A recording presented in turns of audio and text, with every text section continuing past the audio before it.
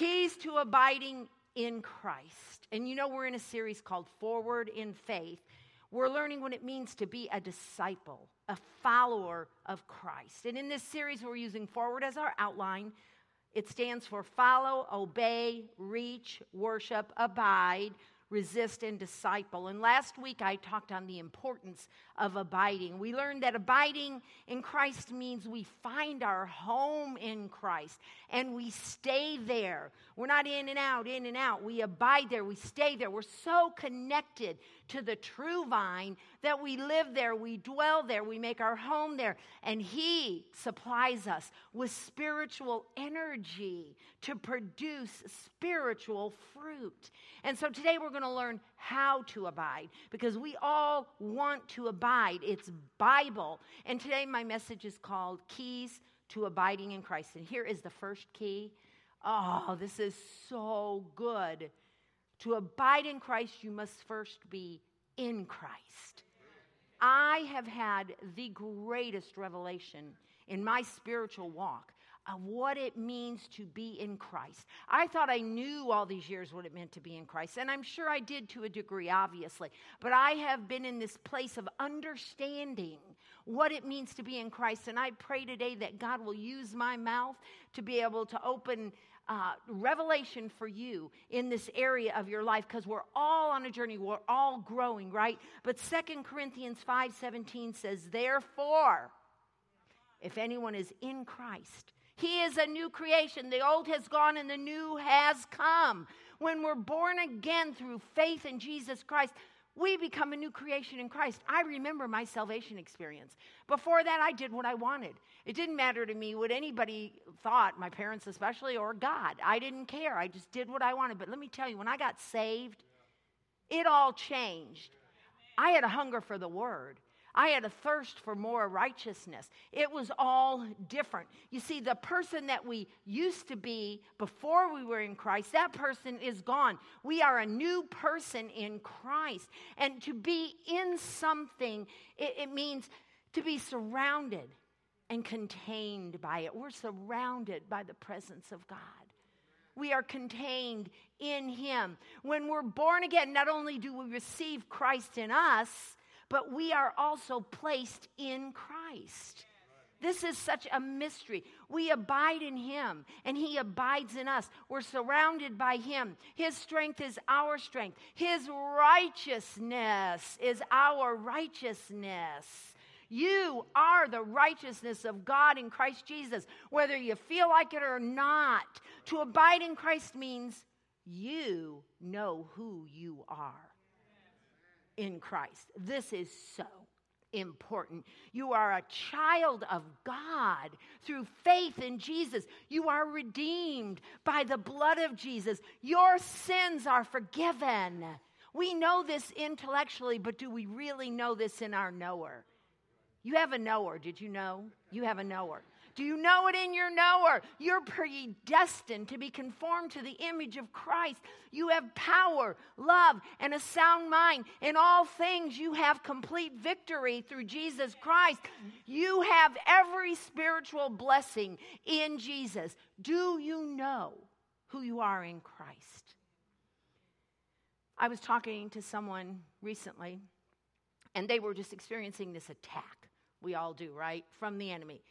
And she was so disappointed in something that she had been praying for a very long time. And as a result of that, even though she didn't want to be, none of us want to be, she started feeling angry with God. This was a huge disappointment. And this anger just kind of rose up in her. I'm so thankful she was honest about that. Guess what? God knew anyway, right? But immediately, once she confessed that anger, she started to feel condemnation. And she began to just question who she really was in God. You know, when we get under condemnation or we let our sin define us and we get caught up in that, we lose our position, because positionally we are always in Christ. No matter what we do, we are in Christ and we are forgiven. But condemnation was causing her to lose her position of abiding in Christ. And guess what? That's exactly what the enemy wants. He wants to condemn us and put us down till we start getting weak and afraid and and down on ourselves. And then you know what happens? We cease abiding. And the enemy has us right where he wants us. So instead, she realized that. She had confessed and she accepted God's forgiveness. She stood her ground and maintained her place in Christ. That should be our response when the enemy comes in to attack us. And that's where I've been walking. It's like, God, you know what? I am in you and you are in me, and I fail and I sin. But guess what? I have an advocate. I am the righteousness of God in Jesus Christ. I am seated at the right hand of God. I know who I am. So I just give Satan a black eye. Yeah, I fall. Yeah, I sin. But guess what? I know who I am in Christ, and I have forgiveness by the blood of Jesus. She stood her place, maintained her place in Christ. She applied his word to her life and refused to get into condemnation. It's a beautiful thing. Romans 8:1 says, therefore, there is now no condemnation for those who are in Christ Jesus. So when we mess up, don't pull away from God. That's what we do. We don't even realize it. Don't pull away. Don't forget who you are in him. No, maintain your position in Christ and continue to abide, because when we are in Christ, this is beautiful. The Bible says this. This verse set me free years ago, and I'm still growing in that. When our heart condemns us, God is bigger than our heart. We don't have to go around in condemnation. There is no condemnation. Don't pull away from God. Key number 1 was to abide in Christ. You must first be in Christ. Number 2, abiding results in pruning. Ouch. Which results in fruitfulness. Yay. For the joy set before him, Christ endured the cross, right? 1 John 15:5, Jesus said, I am the vine. You are the branches. He who abides in me and I in him bears much fruit. For without me, you can do nothing. I love that. You can do nothing without me. This is great news. Abiding in Christ results in fruitfulness in our lives. But Jesus also said in John 15:1-2, I am the true vine, and my Father is the vine dresser. Every branch in me that does not bear fruit. Come on.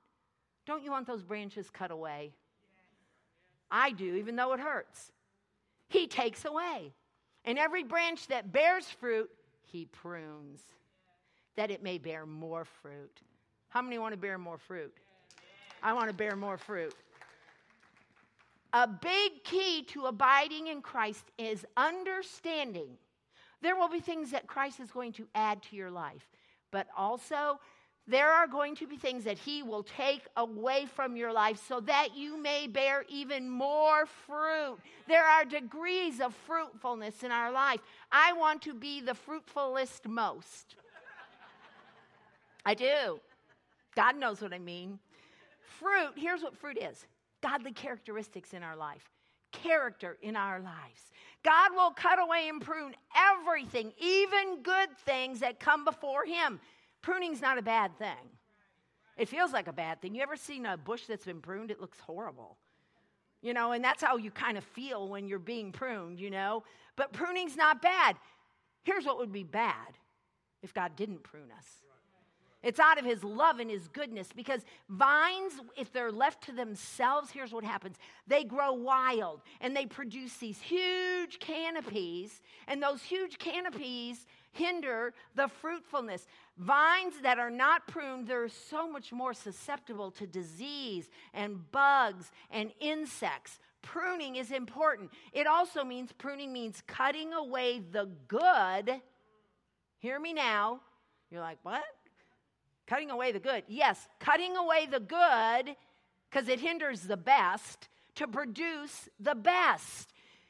Here's what the vine dresser will do. And I read a lot about this. They study a long time to know how to do all this.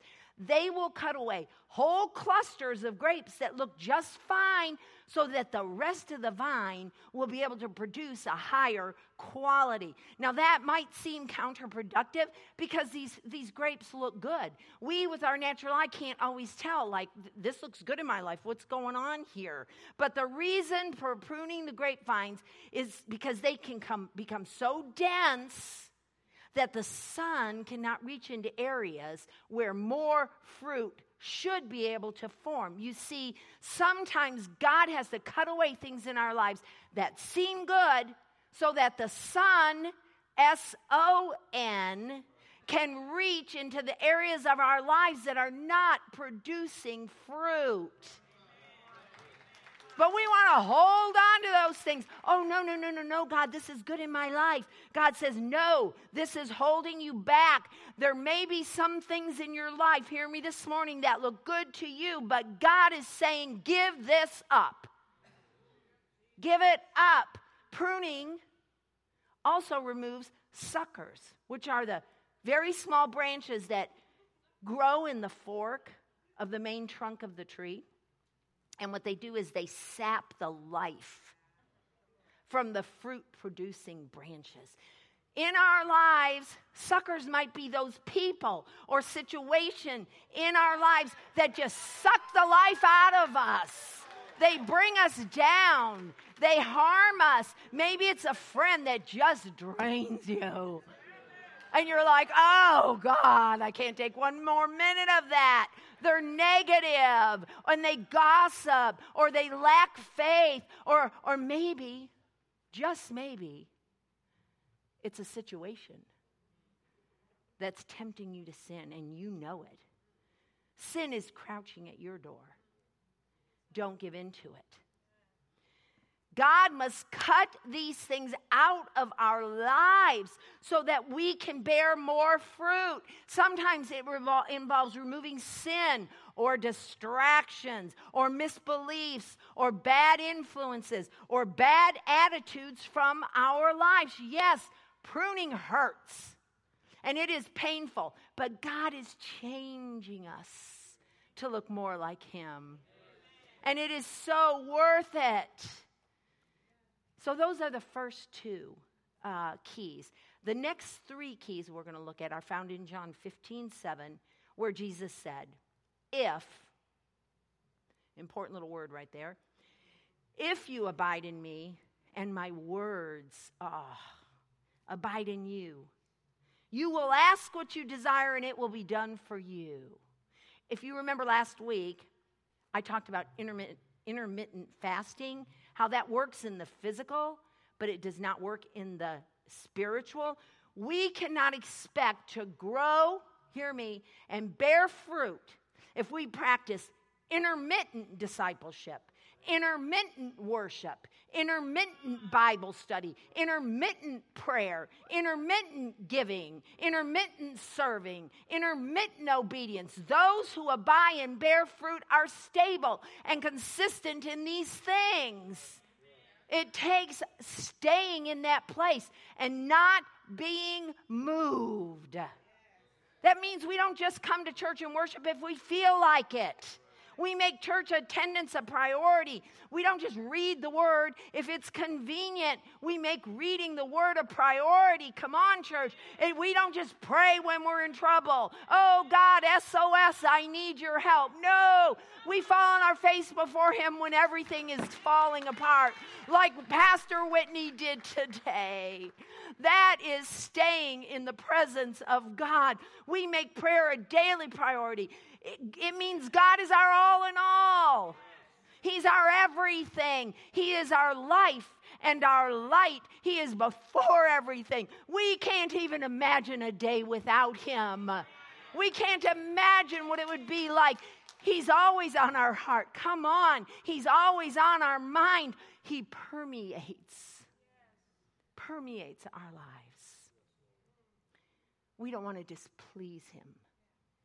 And we don't want to act independently of Him. Even when we're angry or mad. And I went through a period like this in my 40s. We know He's right there. We're still aware of Him. So with all that in mind, I want to look at these remaining three keys from John 15:7. And the third key is abiding in worship. John 15:7 says, if you abide in me. To abide in Jesus means live where he lives. I'm repeating this, I know, but I'm doing it intentionally. I want you to understand what abiding is. Psalms 22:3 says, God inhabits the praises of his people. We feel it every Sunday, don't we? We start lifting our voice and praising, and what happens? The presence just falls. You know what the word inhabit means? To dwell. In other words, God lives in our praise and worship. So when we worship, we are abiding in God's presence. Moses is such a good example of what I'm talking about here.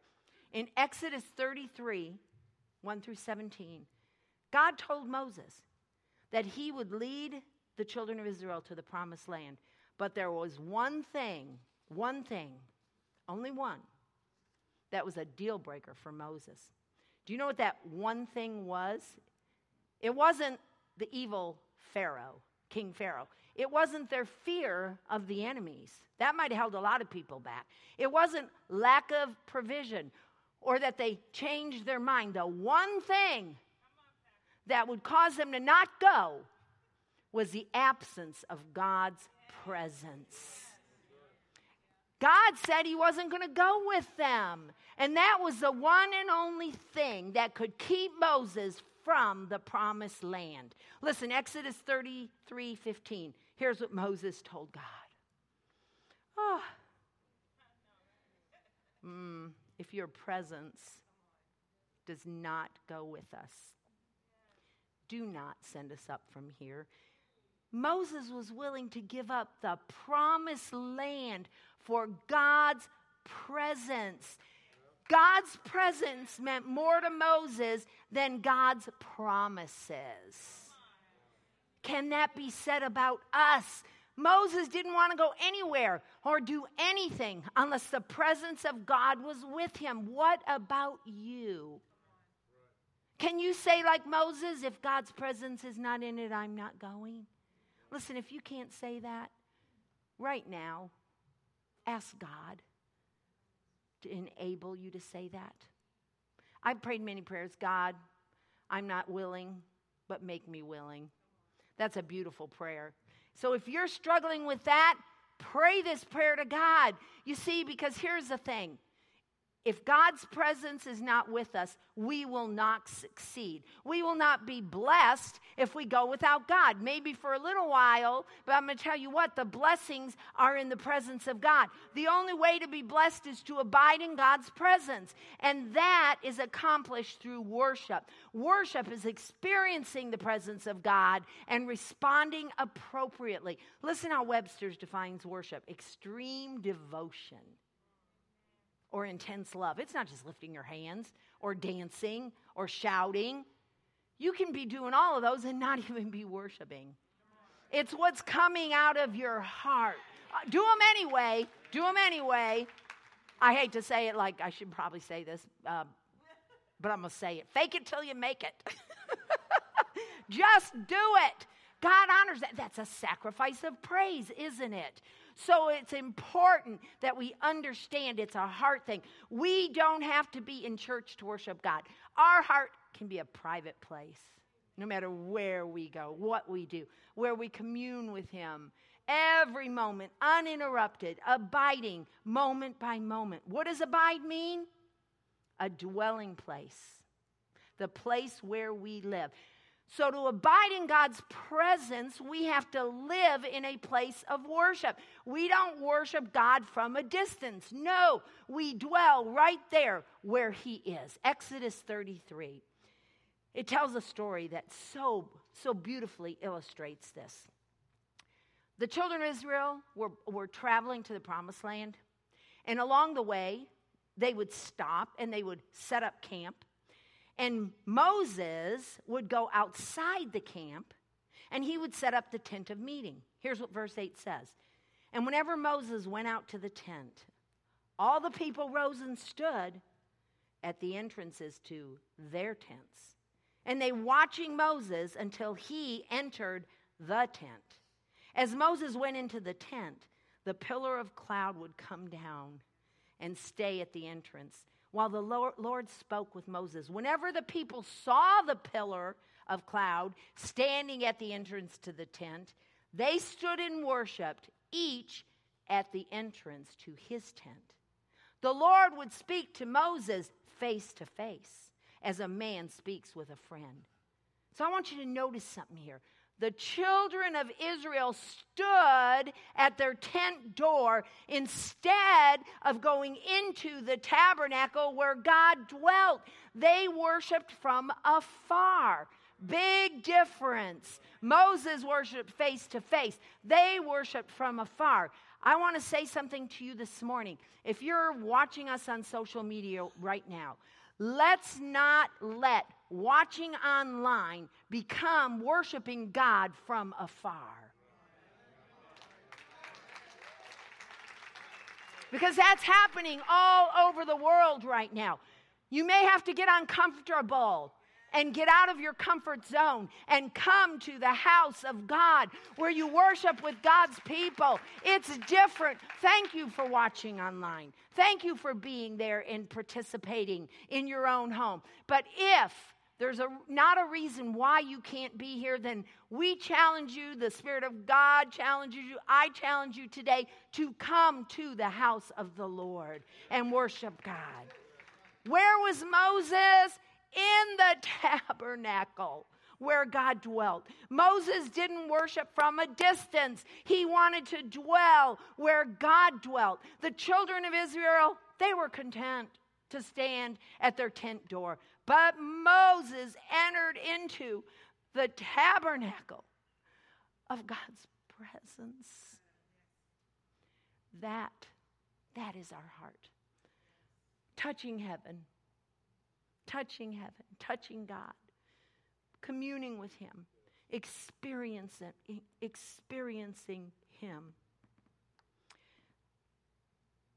The children of Israel were tent door worshipers. Moses was a tabernacle worshiper. I want to be a tabernacle worshiper. No wonder verse 11 says, the Lord would speak to Moses face to face. I'll settle for nothing less, as a man speaks with his friend. Many of us are worshiping God at our tent door. Instead of drawing near, we stay at a distance and we try to worship God. But unfortunately, unlike the children of Israel, we don't have to go to a tent to worship. I get that. The Spirit of God is in us. But figuratively, many people are still worshiping at their tent door. Because you see, here's the thing, tent door worshipers, they don't have a passion for God's presence. How sad is that? Tent door worshipers are satisfied with worshiping God once a week on Sunday. They stroll in late on Sundays. I'm not referring to anybody here. I know y'all are all on time. But they stroll in late, and you know what? They really don't get that much out of worship. Tent door worshipers are more concerned what others think than what God thinks. What will people think if I raise my hands or dance or shout or get up and give a word? What will other people think? That's their main concern. But on the other hand, tabernacle worshipers have a passion to abide in God's presence. Look, you can tell the difference. Tabernacle worshipers prime the pump for Sunday worship because they're worshiping all week long. They're usually on time because they treasure every moment, every second of being in God's presence in corporate worship. Tabernacle worshipers care more about what God thinks than what man thinks, and tabernacle worshipers understand this. Psalms 27:4, one of my favorite verses. I love this verse. One have I asked from the Lord that I shall seek, that I may abide in the house of the Lord all the days of my life, to behold the beauty of the Lord and to meditate in his temple. So I ask you today, there's no condemnation. Remember, Are you a tent door worshiper, or are you a tabernacle worshiper? Do you stand at a distance, holding back, or do you enter into the presence of God and give him your heart and give him your best?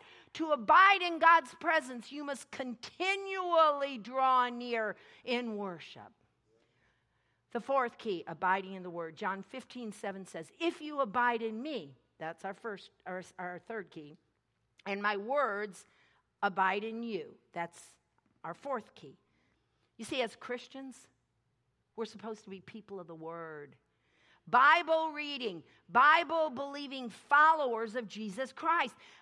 I know people who will say, oh yeah, I believe every word of the Bible, but they hardly ever read it. How do you know you believe it? Do you read it? If you believe it, you're going to read it because it says to stay in God's word. 2 Timothy 3:16-17 says, all scripture is given by inspiration of God and is profitable for doctrine, for reproof, for correction, for instruction in righteousness. How are you going to be righteous if you aren't reading the word? That the man of God may be complete, thoroughly equipped for every good work. The word complete means mature. If you're spiritually immature, ask yourself if you're getting in the word of God. You will never grow into spiritual maturity apart from abiding in the word. And that doesn't mean you just do it one time. Oh, but I read through the whole New Testament 5 years ago. No, it's got to be consistent. The word of God is what brings maturity in our lives. You know, we all know this verse, or most of us anyways. You will know the truth, and the truth will set you free. And we love that verse, but do you know what comes before that?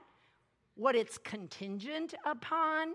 John 8:31-32 says, if you continue, abide, dwell, live in my word, then you are my disciples. Remember, we're talking about discipleship here. Then you are my disciples indeed, and you shall know the truth, and the truth shall make you free. Change comes when we continue in the word. Not just come to church every Sunday and then, I'm good, check it off my little list. We have to continue, and continue is the Greek word meno. I think I talked about that last week, which means abide, remain, be at home in, live there. And whatever you need from God comes from abiding in his word. It's more than just occasionally reading your Bible or turning on a TV preacher. Abiding in the word means you come into the word regularly. You meditate on the word. It's on your mind and your heart all day long. I mean, I know we have jobs and other things that we do, but there's that inner sanctuary where we live. There is. It's there. And we meditate on it. We think about it. We speak it. We do it, and we live it. They know that do you know that when you abide in the word, when you're down, it will lift you up.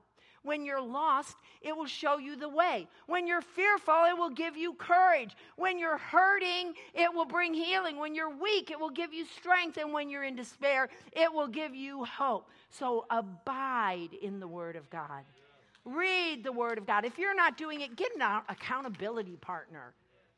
Fifth key is abiding in prayer. John 15:7 says, if you abide in me and my words abide in you, we just did both of those, you will ask what you desire and it will be done for you. Pretty powerful words, isn't it? Because if you're abiding, you're not going to ask outside of God's will. One of the most common excuses for not praying is busyness. We just allow busyness to excuse our prayerlessness. But here is what I want to know. Why is it so hard for you to pray? You can watch TV. You can hang out with friends and talk and all day long. Never drop a comma. But why is it so hard for you? I'm not looking at anybody. Nobody here, of course. So why is it so easy to talk to others or watch TV or do all these other things, but it's so hard to pray? You know why? I think it's hard to pray because of this.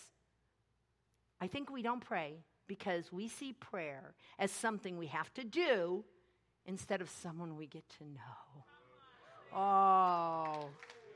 Oh, World of difference there. Come on, we're totally missing the essence of prayer. God wants relationship with you. He really does, just as you are. He's your best friend. He's your confidant. He's your all in all. He's God. God wants to know you. So that's why we have such a hard time. But God wants you, listen to this, to tell him your innermost thoughts. Everything, just the way you are. Cry out to him. Your fears, your pain, your sorrows, your disappointments. He cares for you more than anyone could ever care for you. 1 Thessalonians 5:17 says to pray without ceasing. It doesn't say sing without ceasing, or fellowship without ceasing, or even preach without ceasing. It says pray without ceasing. And that's another way of saying we must abide in prayer. And when we abide in prayer, listen to this. I'm getting excited now. When we abide in prayer, we have an exchange. I exchange my fear for his faith. I exchange my anger for his peace. I exchange my depression for his joy. I exchange my weakness for his strength. But the key to this kind of praying is abiding in prayer. Luke 11:10 in the Amplified Version says, ask and keep on asking, and it shall be given you. Seek and keep on seeking, and you shall find. Knock and keep on knocking, and the door shall be open to you. Abiding in prayer is not just praying once or twice and giving up. Abiding in prayer asks God and keeps on asking until it receives. Abiding in prayer seeks and keeps on seeking until it finds. Abiding in prayer knocks, and keeps on knocking until God opens the door. Because prayer changes things. Prayer changes us. Hannah prayed and her barrenness became fruitfulness. Jonah prayed and the fish spit him out on dry land. Elijah prayed and the heavens gave rain. The disciples prayed and they were filled with the Holy Spirit. Paul and Silas prayed and the prison doors flew open and everyone's chains were loosed. Right now, Pastor Deb, I am praying, God, teach us to abide in you so that we can bring forth fruit for your glory. Give us a deeper revelation, God. Deeper. We want to go deeper. We don't want to be ankle deep or knee deep or waist deep. I want to be swimming in over my head. I want to jump in the river. I want more of God. We need the presence of God in our lives. Do it, God. We cry out as a church, do it, God. I encourage you to abide in Christ. Abide in prayer. Abide in the word and worship. Be a tabernacle worshiper. Don't worship God from a distance. And don't let a day go by without praying to God. If, like Pastor Joe says, sometimes all you can say is Jesus or help me. That's a prayer. We're crying out to God. Call on him when you're happy. Call on him when you're sad. Call on him when life is tough and when life is good. Call on him when you feel like it and when you don't. And when you call, he will answer. He will renew and change your life. He will defeat your enemies. Come on, I'm saying it. He will give you victory. He will give you joy. He will renew your purpose. He will heal your family. He will restore what you have lost. Jesus, Jesus, Jesus. Call on him. We call on you right now, oh God. We call on you. We call on you, God. We humble ourselves. We bow our hearts before you, God. Forgive us of our sin. God, you are so good. Thank you, Jesus, that you shed your blood for us to walk in forgiveness so that we can abide, we can stay in Christ through fruitfulness, being pruned, through prayer, worship, and the word, and being in Christ. All of these are how we abide. But we're saying to you, God, we know we can't do it. But it's okay. Because if we stay in you, you will do it through us. And we declare right now that that is our desire. As a church, that's our heart. We want to go higher. We're not going to get complacent in this church. And I thank you, people, you amazing people of God, you beautiful sheep of God that want him like you do. It's a beautiful thing. I love standing up here and seeing you and seeing the glory of God on your face, seeing you long and yearn for more of him. It's a beautiful thing. Thank you so much. And listen, I can see it. Be sure he sees it. And he will not deny you. You can't ask for bread and get a stone. He will answer your prayer for more of him. And that is our heart's cry today. We're going forward. Forward in the presence of God. Forward in discipleship. I'm speaking victory over you right now. I'm telling you what, the Spirit of God is doing a new thing in this house. He is doing a new thing, and we must see it, and we must respond to it by the power and the grace of God. So I say, go and abide. Go and abide. If you weren't here last week, go online and listen to last week's message so you get a better idea of what abiding is. And listen, if you don't know Jesus, whether you're here or you're online, today can be the day of salvation for you. Just cry out in your heart to him. If you don't know exactly what to say, prayer team, come on down. These individuals down here will pray for you. Don't let embarrassment or fear or any of those things keep you from making that decision. Listen, when I got saved, it was a sight to behold.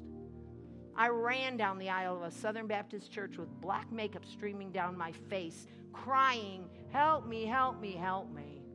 I didn't care what anybody thought. I needed help. So don't hold back. Don't hesitate. Come down. Let them pray for you. Or if you don't want to do that, or if you're online, do it in your heart. Just say, God, save me.